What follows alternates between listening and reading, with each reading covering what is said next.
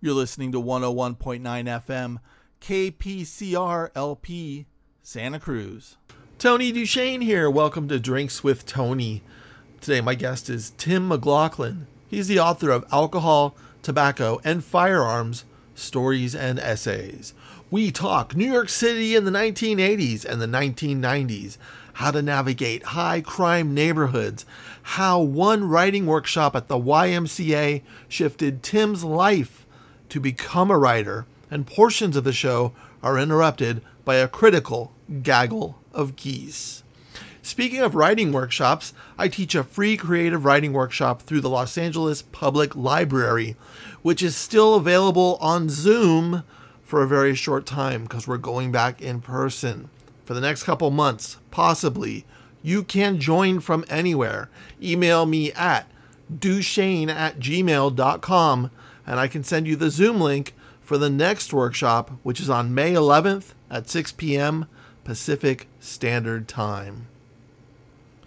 And this week's sponsor of Drinks with Tony is Existential Dread. Just think about it. We're all going to die one day. Drinks with Tony, sponsored by Existential Dread. Hi, I'm Tim McLaughlin, and you're listening to Drinks with Tony. Get on the Drinks with Tony show.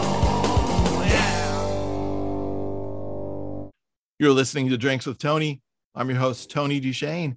Today on the show, we have Tim McLaughlin. He's the author of Alcohol, Tobacco, and Firearms, Stories and Essays.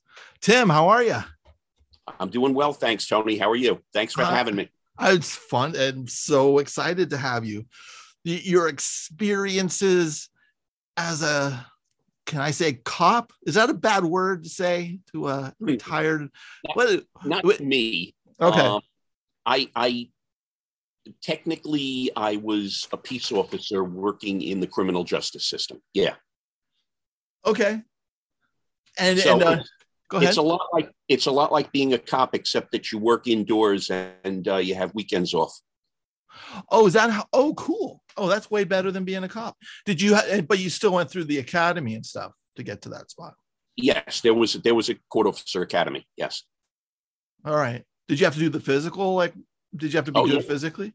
Yeah. Yeah. There was a physical. There was, psychological, which I slipped through. And there were definitely all those aspects to it. And then after you completed probation, you had to go back for firearms training. Yeah. What's do you think you can do the physical and psychological now if they threw you back in it? How can I put this delicately? Hell no. I know. I sometimes I kind of want to just try it to just see how bad I would fail. just to be like, yeah, I get that. It'd be like, because I know law enforcement is like they need to hire. They're looking for people to hire right now. It's not an easy. All of that stuff that I'm not going to talk about my opinion on too much, but they're having a hard time getting new recruits, and part of me wants to go. And I know even though they're having a hard time getting new recruits, I know they would say, "I'm sorry, Mr. Duchesne, but we don't want you anywhere near any of our other officers." Well, I don't know about that, but it was not. It certainly was not a rigorous job when I started because, as I say, our job was when I worked in uniform was pretty much security for the courthouse and also running prisoners from the correction units to the court units and back again for their appearances. But on the other hand, it was in the early 1980s in New York City, so it was kind of the Wild West out there. Yeah, that's what's so great to bring those stories to now, because people think Giuliani's New York, right? Where you go Times Square. I'm like, where's the peep shows? Where's the peep shows? And there's kids with baby strollers all over the place. And I'm like, I want to see a naked woman. I want my sleeves back. God damn it, that's right. It's kind of funny because people who were not here back then have no sense of what the vibe of the city was like at that period of time. And when, for example, the homicide rate in New York goes from 250 murders a year to 400, any one of them is a tragedy, obviously. Any one of them, is heartbreaking for the person who died and their family. But as a statistic, it's going from 250 to 400. When I was 17 years old, it was 1,600 a year. So there is no hint of the old city in New York. However bad people think it has gotten now, it is still largely, Disneyfied and gentrified. And what are your feelings about that? Because I mean, I'm from San Francisco, so I grew up in the 80s and 90s and then, and so. That's a very similar experience. Yeah, it's what are your feelings about seeing it now, and the changes? I think I don't have a sense of where we're going to go from here, because everyone says there has to be a breaking point, and I guess there does. But I guess I just don't understand how people are surviving today, living in New York City or in San Francisco, in any of these super hot urban environments. I was raised by my father, who worked for the Transit Authority. And, my mom worked in a bank, and they were able to buy a house and send me to college. Yeah. Today, if you work for the Transit Authority, you have to sleep in your mom's basement.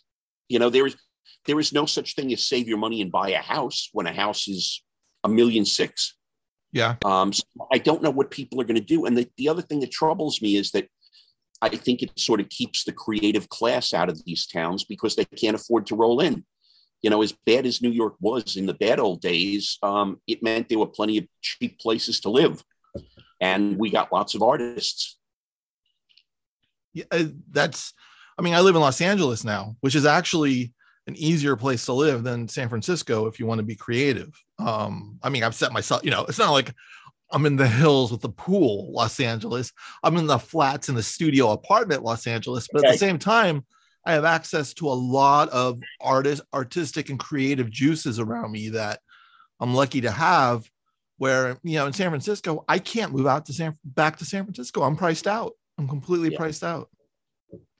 And it's, I don't know how people do it. And even the,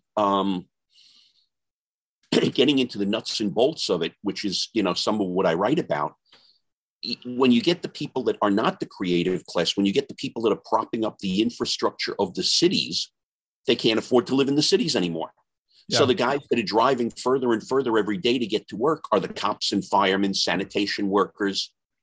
Just talking to guys on the street. I talk to the doormen in these fancy buildings. They all live in New Jersey. So these poor bastards who are making their $15, $16, $17 an hour are coming in on 2 buses and a subway.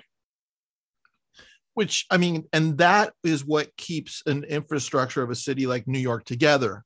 You lose sanitation, you lose the cops, you lose the firemen, who are finally like, you know what, I give up. I can't do this. I'm going to go to Poughkeepsie because they got a gig up there. Right. They have a small fire department. I'll do just fine. Yeah. That is I think it's a serious danger. Yeah.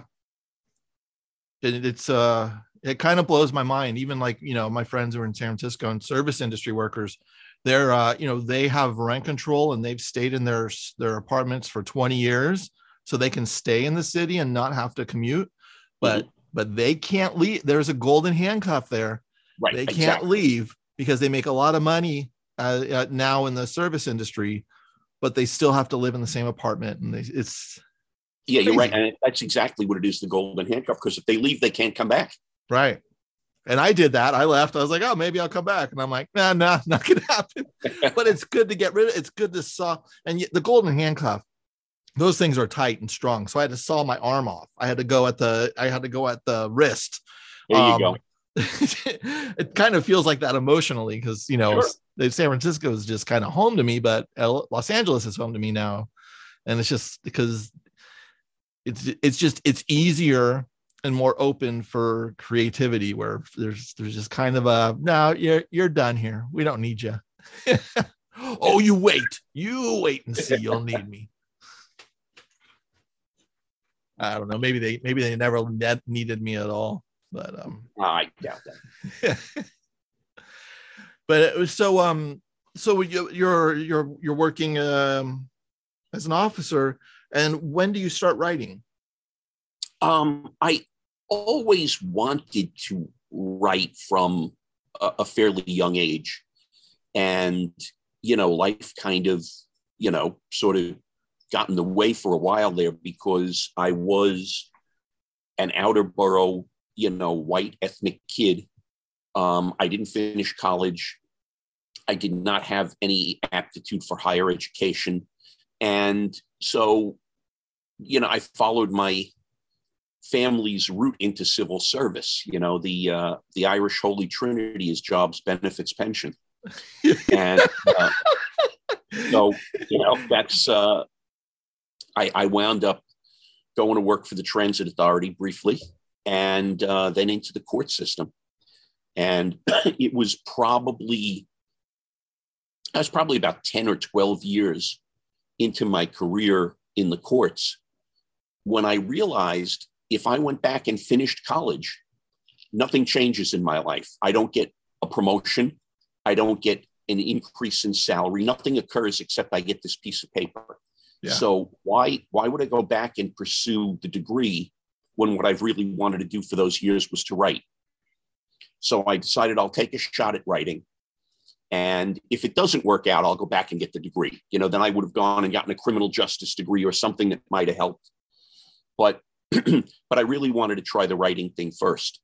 So back in those days, the Village Voice was a very big deal. Mm-hmm. And in the back of the Village Voice was an ad for writing workshops at the West Side Y on 62nd and Central Park West. And I signed up for a writing group. And I was, I tried to blend in with the other 15 people in the class, and I tried to copy stories out of the New Yorker. And it was unbelievably just awful. I was terrible at this. Yeah. And one night I just got really frustrated. It was literally the last class. And I got really just, boiling up in frustration over not being able to make any impact. And I told a neighborhood story instead. And the teacher lost her mind. And she was like, this is what you should be doing. Why the hell have you been handing me this garbage? Why aren't you doing this?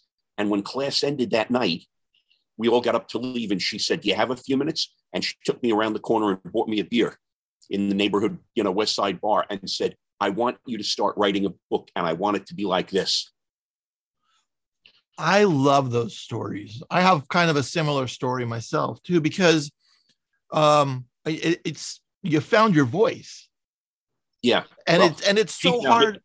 Yeah, you found it, but someone pointed it out to you and went, wait a second, you got there. And we have to suck. It's like we have to suck, we have to copy, we have to write very problematic, embarrassing stories. And then at some point, our voice gets in there. Your voice doesn't hit it right when you hit it on. Absolutely. Yep. And it's very uncomfortable. I mean, I see my students squirm all the time, and I'm just like, hey, that feeling you have now? You're in the right place, and that squirming never goes away. so right. As long as you can squirm, right, it never goes away. Yep. Mm-hmm. Yeah, and then they get comforted by going, oh wait, and I tell them the best-selling authors that I've talked to who still have that same when they start a new book. So I'm just like, you're just a writer. So you're just welcome to the club. It's not going to feel well, but other people will look at us and go, well, that was probably easy to write. You just nod and smile and go, yeah, sure, whatever. All right, you have a nice day. Sign your name. Pretty much. What do you remember was there a time when you felt like you were in danger when you were taking a prisoner from the courthouse to the prison or to jail? So that was a huge smash cut. Take a. We were just talking. Take a breath. Yeah, sure. Lead me down the artistic road for a time or two, and then break out the brass knuckles. Yeah. I'm sorry. You can see, and this just probably shows how I have sex with people. We're just like, wait, how did that end up in there? So there you go. There were, I will honestly tell you, there was certainly never a time I feared for my life, but not in that circumstance. But there were things I was unprepared for, as much as I thought I was a fairly savvy, young guy growing up in New York City, and I kind of thought that I knew my way around. Every so often something would happen and I would be like, damn, I am bad at this. I am just green. Because, if you open up a cell and you tell the guy, get up and turn around, put your hands behind your back, and he says no, well, gee whiz, what happens next? Right. No is not an option. That's not an acceptable answer. Right. And so there were times that, you wound up rolling around on the floor with somebody. And I don't think I realized that was going to be as much a part of the job in the very, very early years. That calmed down pretty quickly, but as things jumped off, when I started, the arraignment courts in Brooklyn were the busiest felony courts on the planet Earth. We were pushing more bodies through there than any other courthouse. And on a Friday, it was something that was called 180-80 day, which was that within 6 days of arrest, if somebody did not get indicted, they were cut loose. So the DAs were always scrambling for the indictments to come down. But what that meant for us was that we might have 300 cases on that day, and 175 of them would be jails.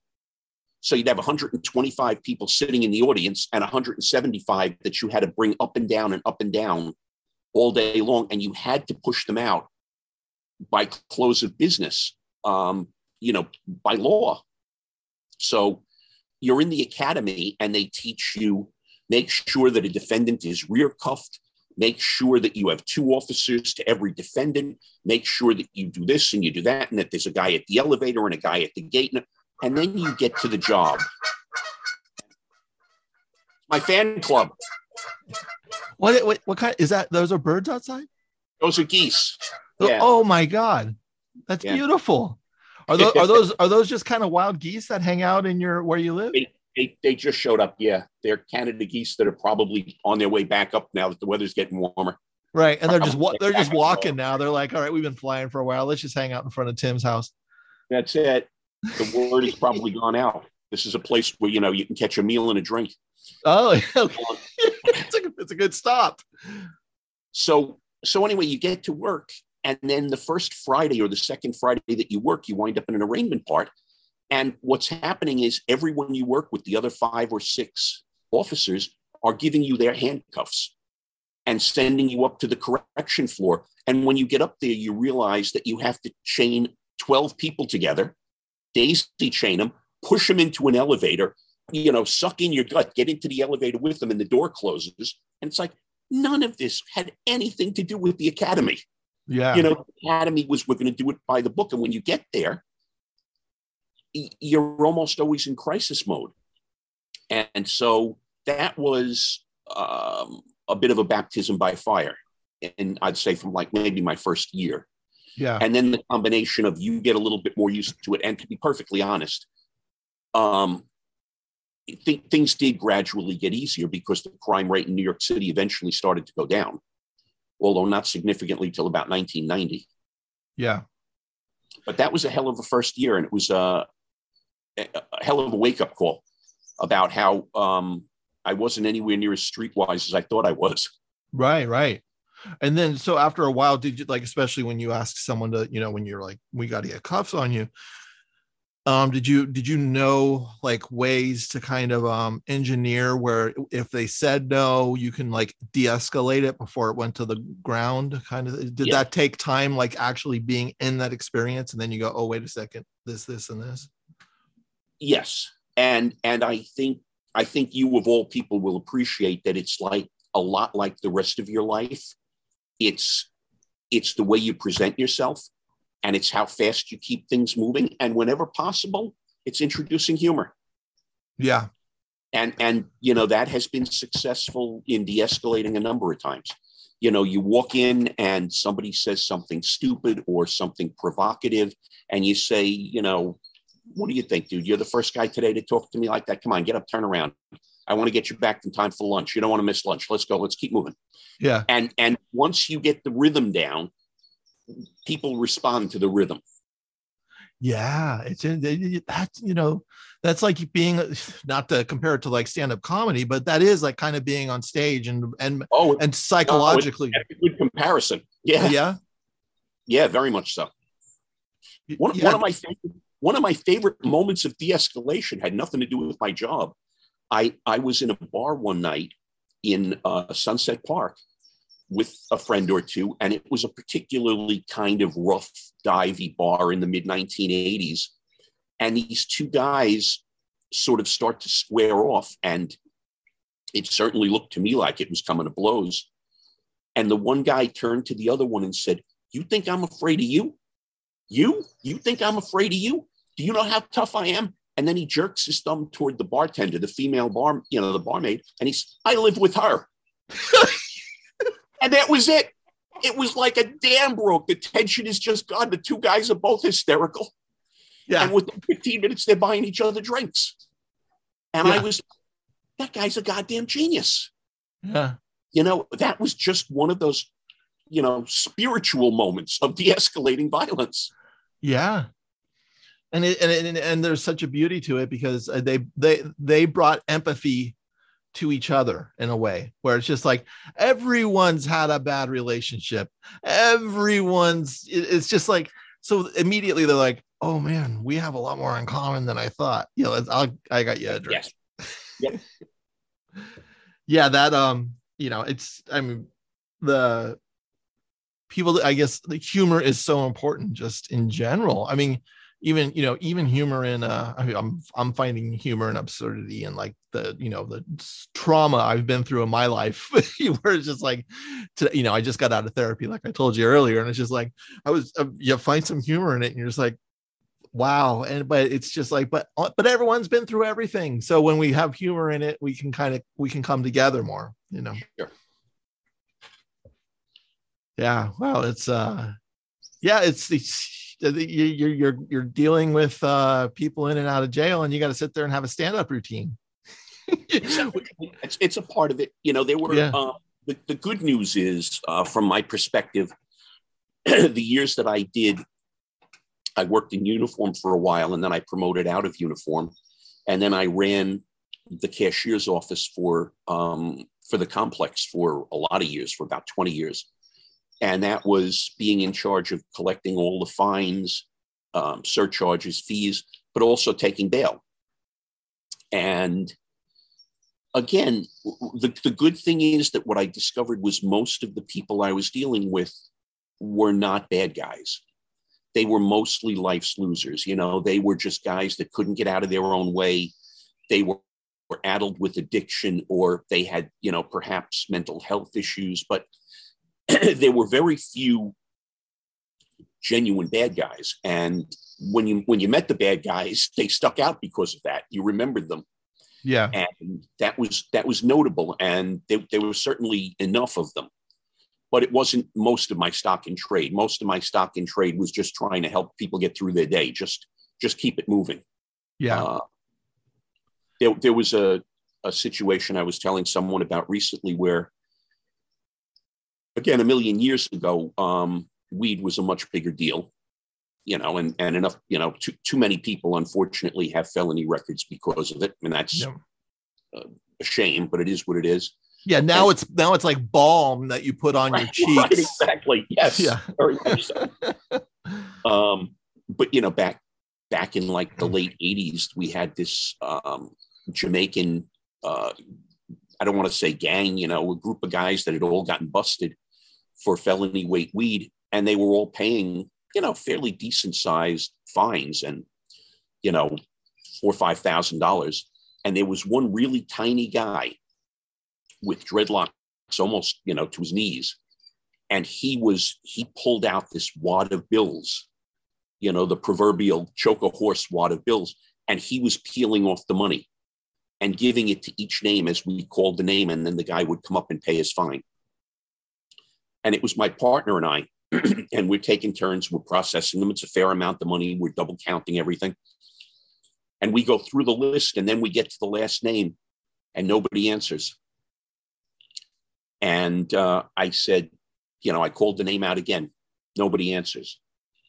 And I said, you know, guys, you know, where is this guy? You know, he's either going to pay or we're going to issue a warrant for his arrest. And one or two of them chuckle. And I said, well, look, guys, I said, I'm not trying to be a tough guy here, but either he's going to come to us or we're going to go for him. And from the back, I hear somebody say, bring a shovel. And again, I'm thinking, yeah, I'm not as tough as I think I am. You know, wow. I'm just going to be polite, take these guys' money, tell them have a nice day. Yeah. That's intense. You know, every so often, you know, something like that would come up. Yeah. And then how long were you, because does that mean that you're dressed in a suit? Is that what that meant? That yeah. Jacket and tie. But I still had a badge and a gun. Yeah. That's kind of cool though. Doesn't everybody like in the police force and stuff? It's like, you want to be the guy in the suit and the tie with the badge and the gun, right? Well, you do after you're not 25 anymore. Yeah. You know, when you're 25 years old, it's kind of fun and it's kind of cool. And when you're about 32, you say, yeah, I don't want to roll around on the floor with these guys anymore. Right. This is not fun. Yeah. It's not what I want to do on a Friday afternoon when I'm getting ready to go home. Yeah. Those dive bars in New York, I don't know if they were similar to what I experienced, you know, in San Francisco, but in certain areas, they would bring together kind of everybody of all walks of life. You know, there'd be the finance guy, there'd be the crazy guy there. You'd see your creative friends in there.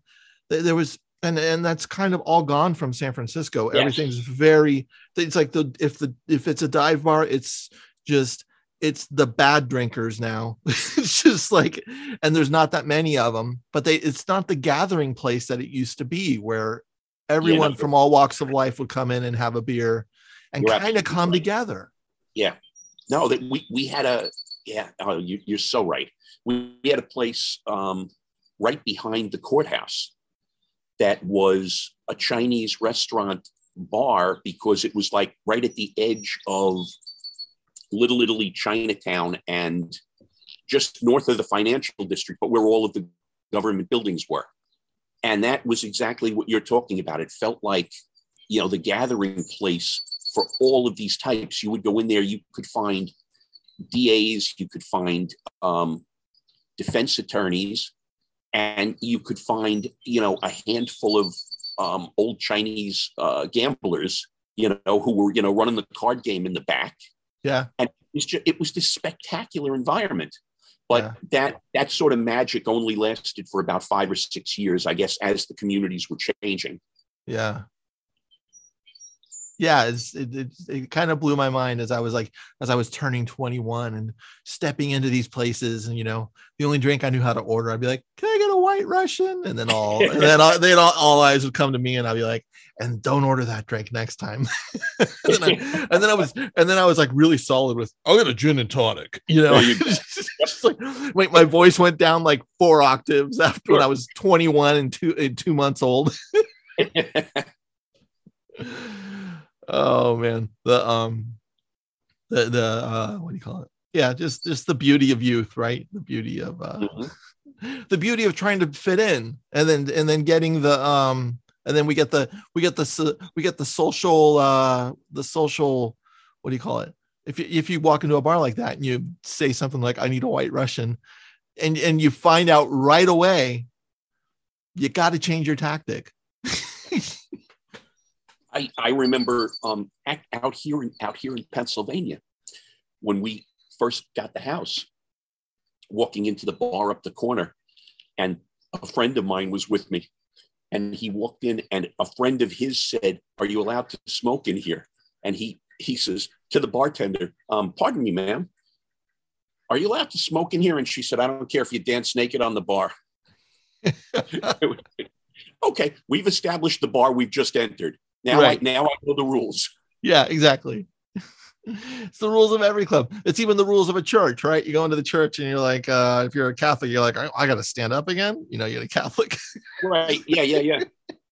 How many times do we got to stand up during this? So what borough did you grow up in New York? Brooklyn. Brooklyn? Like where at in Brooklyn? I was born in Bay Ridge and spent a lot of my growing up years in Bay Ridge. Then I moved downtown, and then out to Red Hook for a few years, and then back downtown again. And I've been downtown for a very long time. Do you know Brooklyn pretty well? No, not that much, but I kind of know exactly where downtown is. And what happened when I started doing city jobs, it was 1983, and it was when so much of the middle class was leaving the city. You were still part of that whole white flight thing. The murder rate was still on the rise. It didn't really peak until I think it was 1989. And you could afford to move downtown. People didn't want to live there. And I was amazed that I could move to a place where I could walk 5 blocks to my job. It was just astonishing to me. So I did. Yeah. And then years later, when I moved out to Red Hook, which had been my father's old neighborhood where he grew up, that had been an extremely tough neighborhood. And I remember the first night that I stayed in my new apartment out there, I was literally the last guy on the bus. And the bus driver kept looking in the mirror, and he kept looking back at me and looking back at me. And finally, I pulled the cord on the last stop before he made the turn. And I got up and he said to me, "You sure?" Wow. Because it was a rough neighborhood, Yeah. but that was still 1 mile to my job. And back in those days, I was able to have a 2-bedroom apartment for $600 a month. And it was a nice building. Yeah. And it was owned by a couple of old hippies. Yeah. You know, they were just this great couple. Yeah. And so we had this little outpost. Yeah, I do miss that stuff. I miss the vibe of, again, like, the Old West. I would come home from work and park on that block, and there were a pack of wild dogs that would trot around the corner and circle your car. And you had to sit in the car for 10 minutes until the dogs got distracted and trotted off to something else. Back in the days when you would just see dogs on the street, you don't see that anymore. It's like all these leash laws and everything. It's like when you're a kid, you're just riding your bike, and all of a sudden there's 2 dogs. Bop, bop, bop, bop. You don't know who it is. There's some beauty to that. There's like, Yes. Oh, It's a certain freedom. Yeah. And there's also, it's just finding your way around rough neighborhoods and how to navigate a rough neighborhood compared to, it's like when I lived in the Tenderloin in San Francisco, it's like you walk very differently than if you're walking in a neighborhood that doesn't have a lot of crime. And also I found that you get really friendly with your neighbors a lot quicker, because it's, "Hey, how you doing?" And sometimes they're like, "Hey, what's up? Are you all right?" Because they'll see you with someone. And so there's an immediately, I know that face. He's been around here. He's a local. Sure. And are you all right? And it's just like, there's a camaraderie that you did that. It's hard to explain to people who have not lived in rough neighborhoods. Yes. Yep. That's exactly true. Yeah. You form a community and you form it fast. Yeah.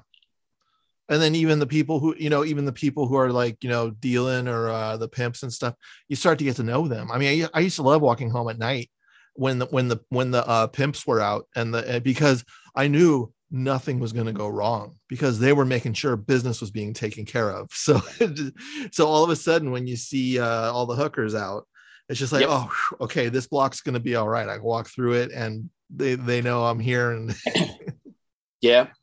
Well, tell you two stories in that vein. One of which is that, again, because of the job that we did, being in the courtrooms and processing arraignments, we literally saw, for at least one appearance, anybody that got arrested in Brooklyn would had to come through one of two courtrooms that we had there.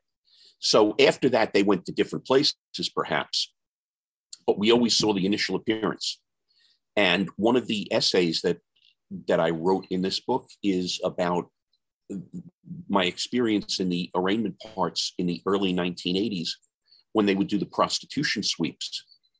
And you would get all of these girls brought in when they would do a sweep in some place where there were a ton of streetwalkers, like Coney Island was back in the 80s, was a huge area for that.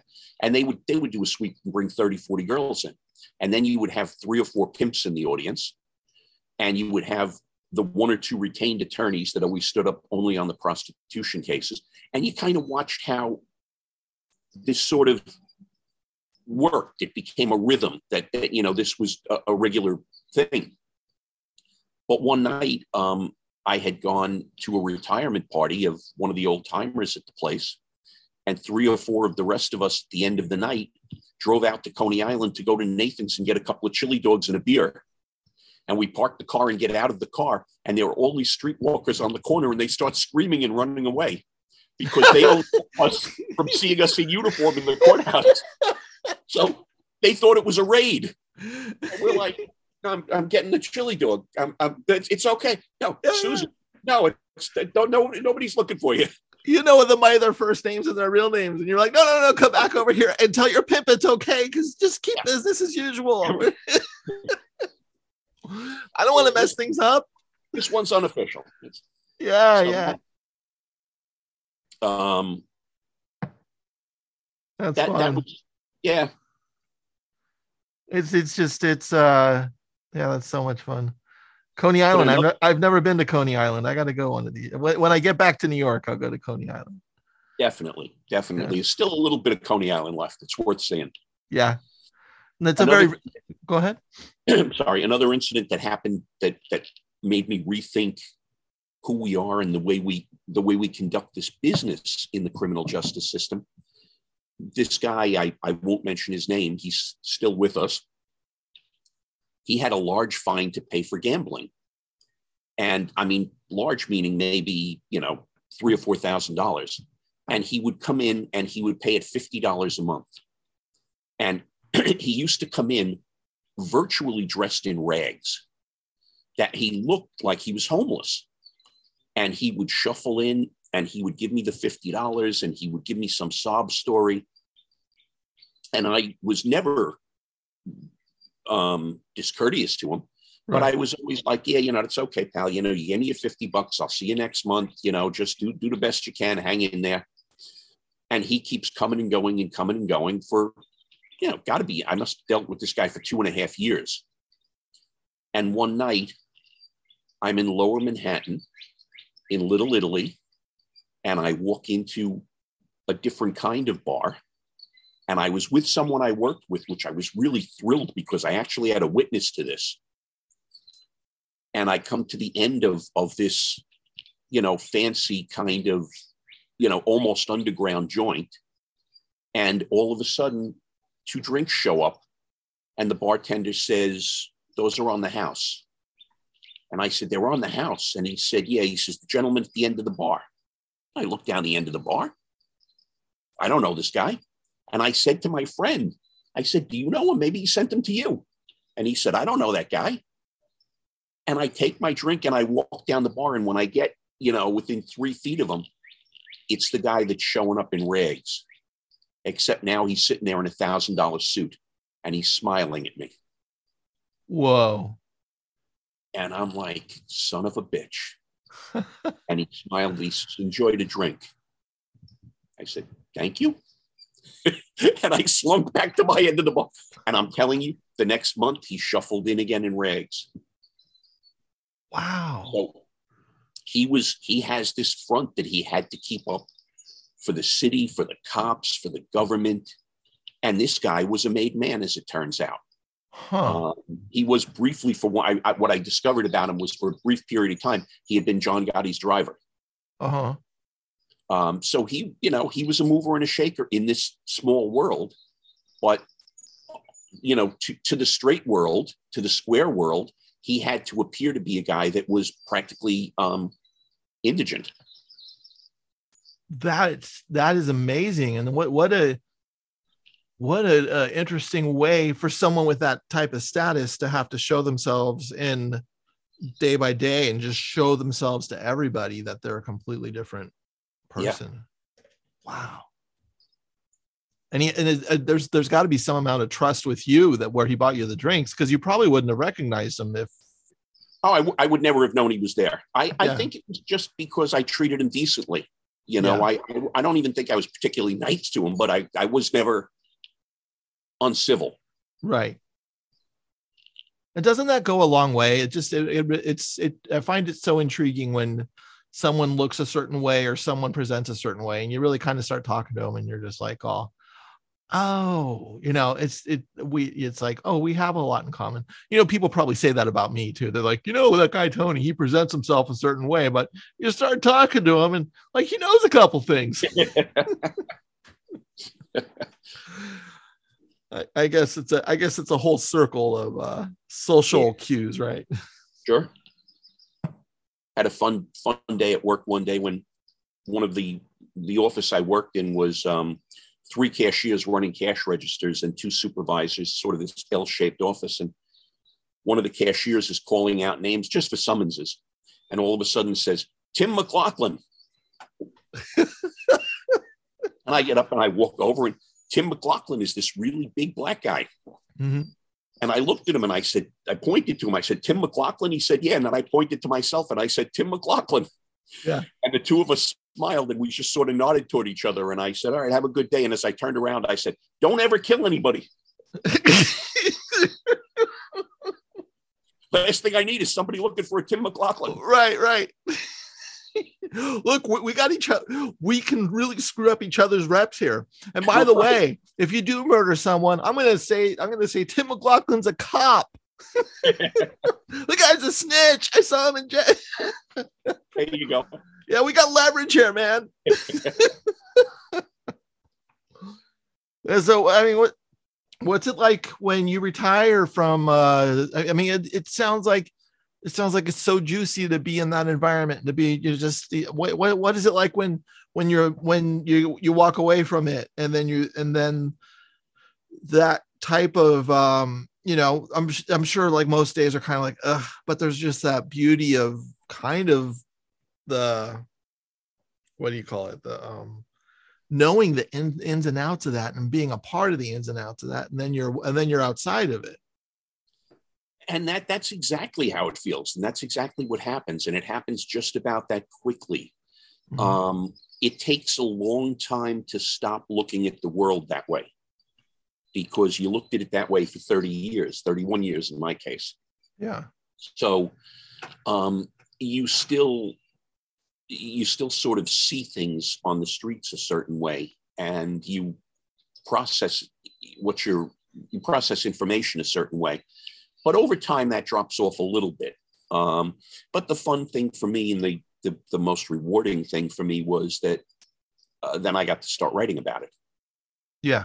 And that was, when the way this book came together, I didn't think of the arc, the arc of the storytelling until after there was a manuscript. It hadn't occurred to me, because a lot of the stuff, I'd say about half the book was written over a period of 20 years, individual stories, individual essays.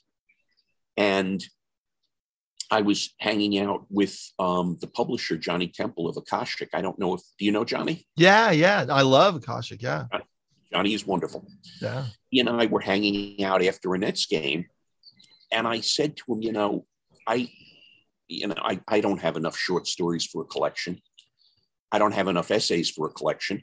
But if you put the essays and the stories together, it'd make a kind of fun collection, because even with the fiction and the nonfiction, it's traveling the same kind of narrative arc of New York City street level storytelling about a world that is, as we speak, slipping away.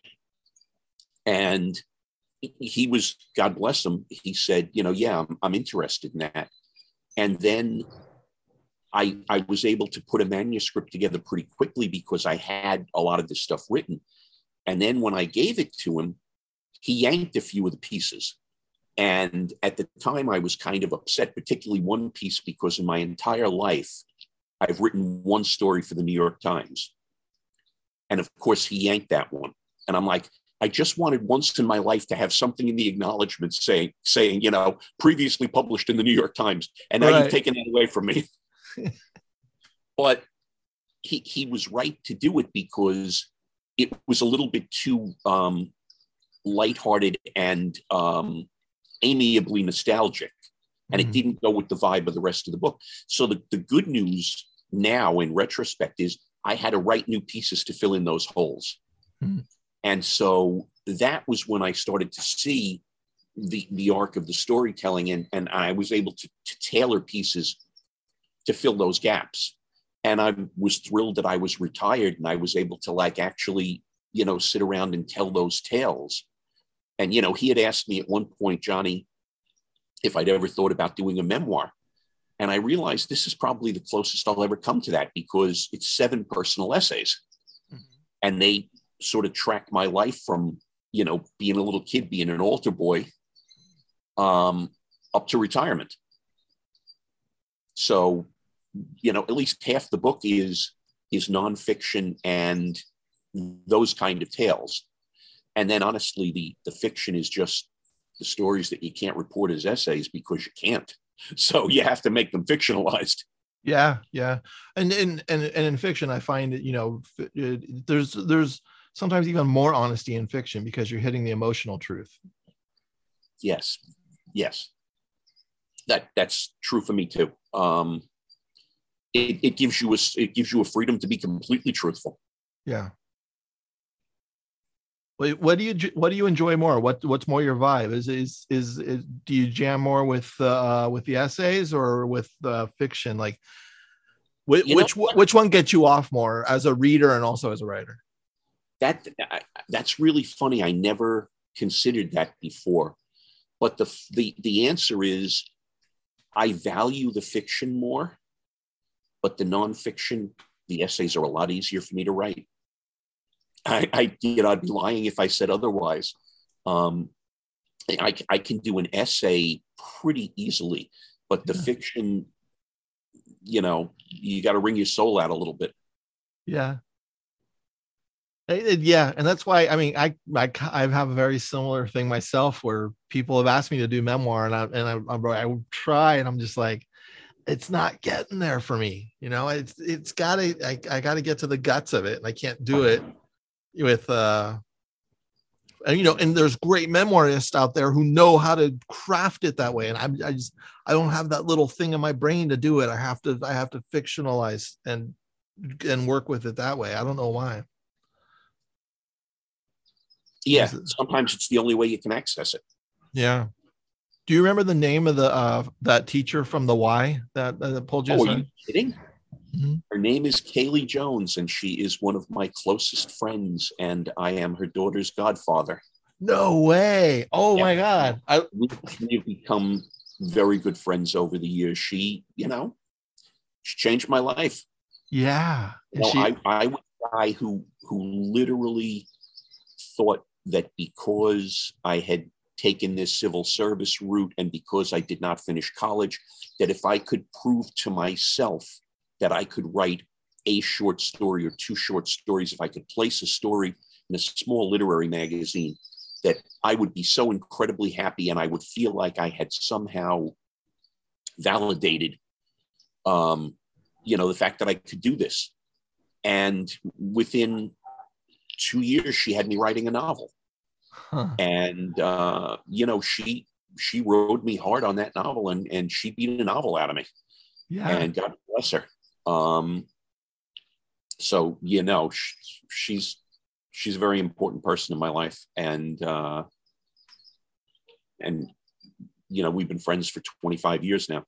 That's fantastic. Yeah. It's just those lovely moments, those little mentor moments, those little moments of like, oh, wait, oh, because writing is, I mean, part of me just like laughs at the absurdity of like, why are we doing this? What is the point of this? This doesn't take garbage off the street. This doesn't build roads, and then at the same time as I'm reading other like novels and fiction and nonfiction, I'm going, this is changing my life. This is giving me a different perspective. This is more important than everything. Yes. Yeah. That's how it feels. And I will always be very grateful to her. And she and another old friend of mine who is no longer with us, unfortunately, a guy named Henry Flesh. They brought my books to Akashic. They brought my manuscript to Johnny. Yeah. And what a great editor to take out. I mean, to see the arc of your book and then take out the New York Times piece, because I think most editors would be like, we have to keep that in, so it's on the publicist sheet, previously published in the New York Times. But he's looking at the craft. He's not looking at the pimping of it. Right. And Johnny will do that 10 times out of 10. Absolutely. Yeah. That's why I have so much joy with publishers like Akashic. It's just like, oh man, it's the reason that I'm still in this game. Yep. It's just there's just beauty to people who especially in his world and what they've done over there, where it's just like, there's still that love for it. They didn't get jaded. They still kept the vision. That is pretty amazing. It's probably 25 years now, and I think they all get up every day tremendously excited about what they might find today. Yeah. What might come across that desk. Yeah. And that is rare. Yeah. What was it like when your first novel was published? What was the feeling when that came out? Oh my God, are you kidding? I was out of my mind. I back then Akashic's offices were on the second floor of a garage at the edge of Bed-Stuy. And when he told me the books were back from the printer, I raced over there, and he cut a carton of books open, and I stuck my face into it like it was cocaine. and I smelled the books. I was like out of my mind with happiness. Yeah. I was crazy happy. It was a pretty amazing experience for me, having barely published anything. I think I had published 2 short stories in literary magazines, and then the book came out, and we got picked for the Barnes & Noble Discover series, and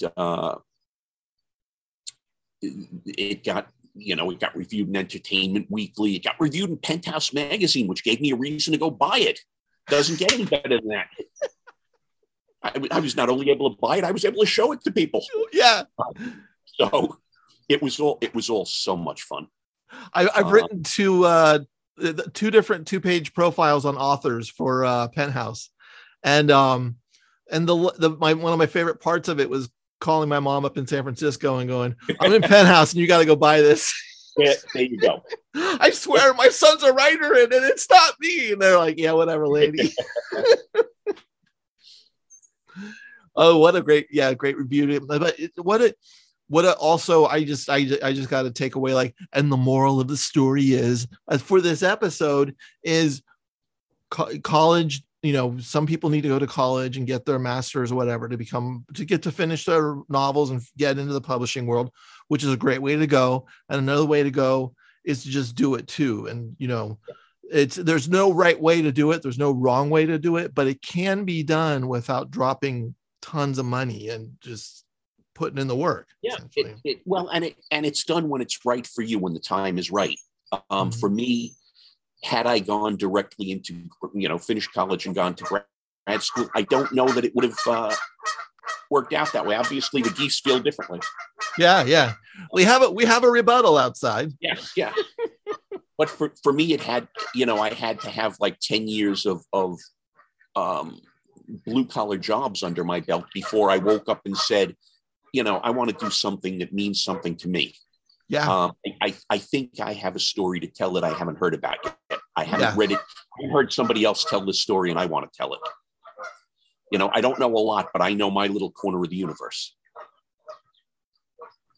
Wonderful. Tim, thank you for coming on the show. Oh, thanks so much for having me, Tony. It's been a blast. Tim McLaughlin on Drinks with Tony. Check out his new book, Alcohol, Tobacco, and Firearms. Stories and essays out now on Akashic Books. Keep reading, keep writing, keep crafting the stories of our lives. I'll see you next week.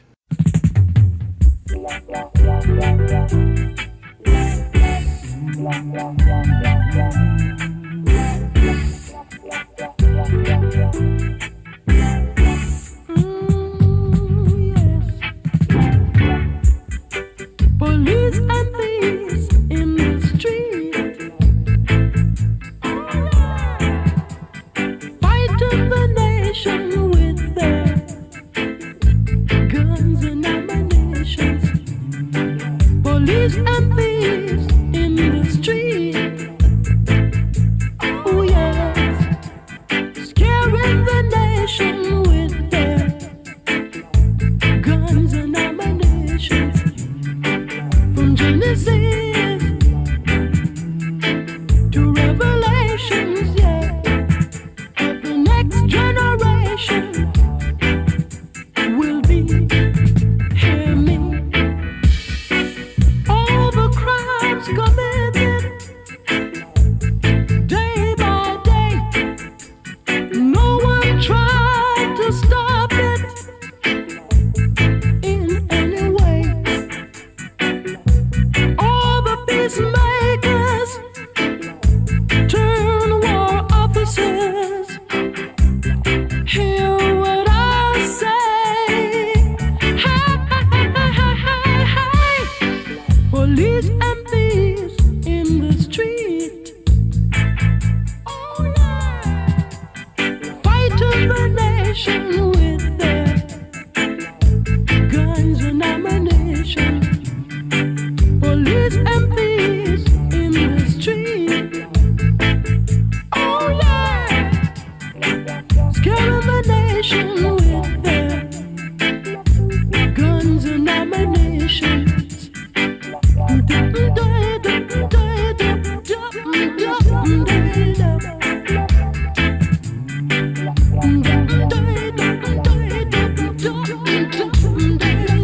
Oh yeah.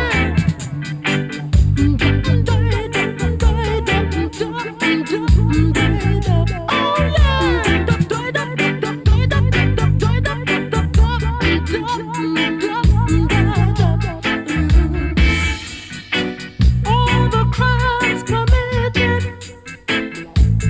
day by day, no one tried to stop it in any way. All the peacemakers turn war officers. Hear what I say. Hey. Police and thieves in the street, oh yeah, fighting the nation with their guns and ammunition. Police and thieves in the street, oh yeah, scaring the nation with their guns and ammunition. Police and thieves, police and thieves, police and thieves. You're listening to 101.9 FM, KPCR LP, Santa Cruz.